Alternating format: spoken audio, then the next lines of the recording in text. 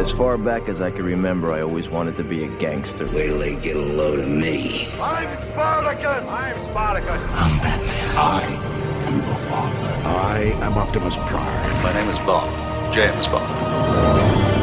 It's alive! It's alive! It's alive! You shall not pass! Here's Johnny. Some men just want to watch the world burn. I'm only human, Harry! I'm the king of the world! Yo, Adrian! Talking Movies with Brian Lataki. And here we go. Here's Brian Lataki. You can do it! Hello, friends, and welcome to Talking Movies. I'm Dave Wheeler, filling in for Brian Lataki, and today we go on an African safari with Beast. What's that? There's something crossing up ahead. Keep the girls in the car. Stay in the car, okay? Just stay in the car. But Diabolo? Okay, what's he saying? Diabolo means devil. I've never seen anything like this. Multiple attacks without eating its prey. Lions don't do that. At least no lion I've ever seen. Shh. Go back to the calls. Dad, please!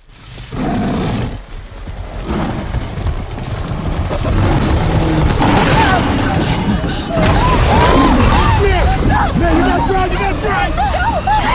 Drive!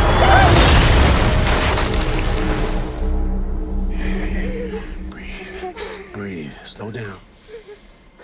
Recently widowed, Dr. Nate Daniels and his two teenage daughters traveled to a South African game reserve managed by Martin Battles, an old family friend and wildlife biologist. However, what begins as a journey of healing soon turns into a fearsome fight for survival when a lion, a survivor of bloodthirsty poachers, begins stalking them. Beast is written by Ryan Engel, based on the story by Jamie Primack Sullivan, directed by Balthazar Kormakur, and stars Idris Elba, Ayanna Hawley, Leah Sava Jeffries, and Sharlto Copley. The movie sets itself up to be a tale of a father who wants to take his kids back to where their mother and father spent time before they were born. The family trip quickly comes unglued when they are terrorized by a local lion who goes on a killing rampage hell-bent on grisly death the way only a lion knows how. If you're a fan of monster movies, this movie will not disappoint. With the slick CGI lion, the movie doesn't have to rely on the anxiety approach, never seeing the monster like in classic movies like Jaws. Lots of interaction with the antagonist and filmed at times like a first-person RPG video game where the action scenes are unleashed. Despite the wonderfully acted roles by Alba and Copley, this movie does borrow from the classic horror film of kids running in the wrong direction, making bad decisions to the point where you get frustrated with the actors because it's glaringly obvious they're running into danger and dad has to save the day just in the nick of time. That aside, the 2.5-hour runtime of this film shows where it could have and should have been edited down for the sake of the audience, having to suspend belief for a series of events to unfold in favor of the heroes. The African landscape and brilliant views of the animals that inhabit it kept me smiling, dreaming of an adventure that awaits all of us on this beautiful planet, minus the blood-chilling idea of a lion wanting to eat your family. I give Beast a B-.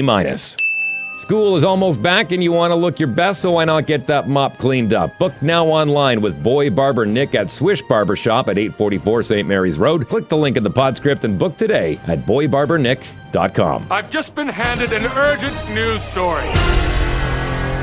Cannonball! Let's get into movie news you can use, and let's start in the Marvel Cinematic Universe. The allure of the MCU is greater than the final frontier, apparently. WandaVision director Matt Shakman has signed on to direct Star Trek IV last year, but with the recent news that he's in talks to direct the new Fantastic Four movie for Marvel Studios. And the smartest man alive, Reed Richards of the Fantastic Four. He's now decided to drop out of Star Trek. Star Trek IV is welcoming back original cast members from the J.J. Abrams movies, including Chris Pine as Kirk, Zachary Quinto as Spock, Zoe Saldana as Uhura, Carl Urban as McCoy, John Cho as Sulu, and Simon Pegg as Scotty.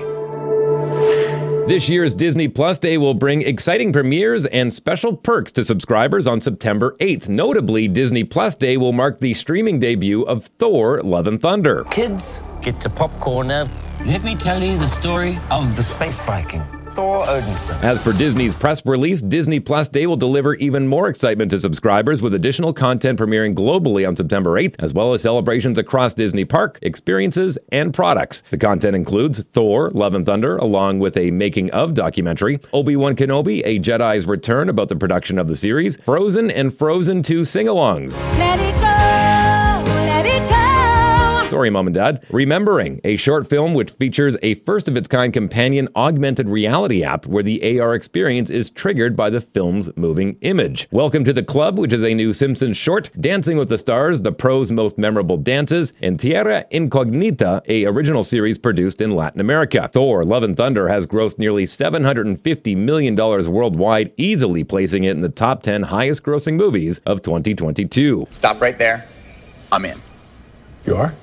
Yeah, I need friends.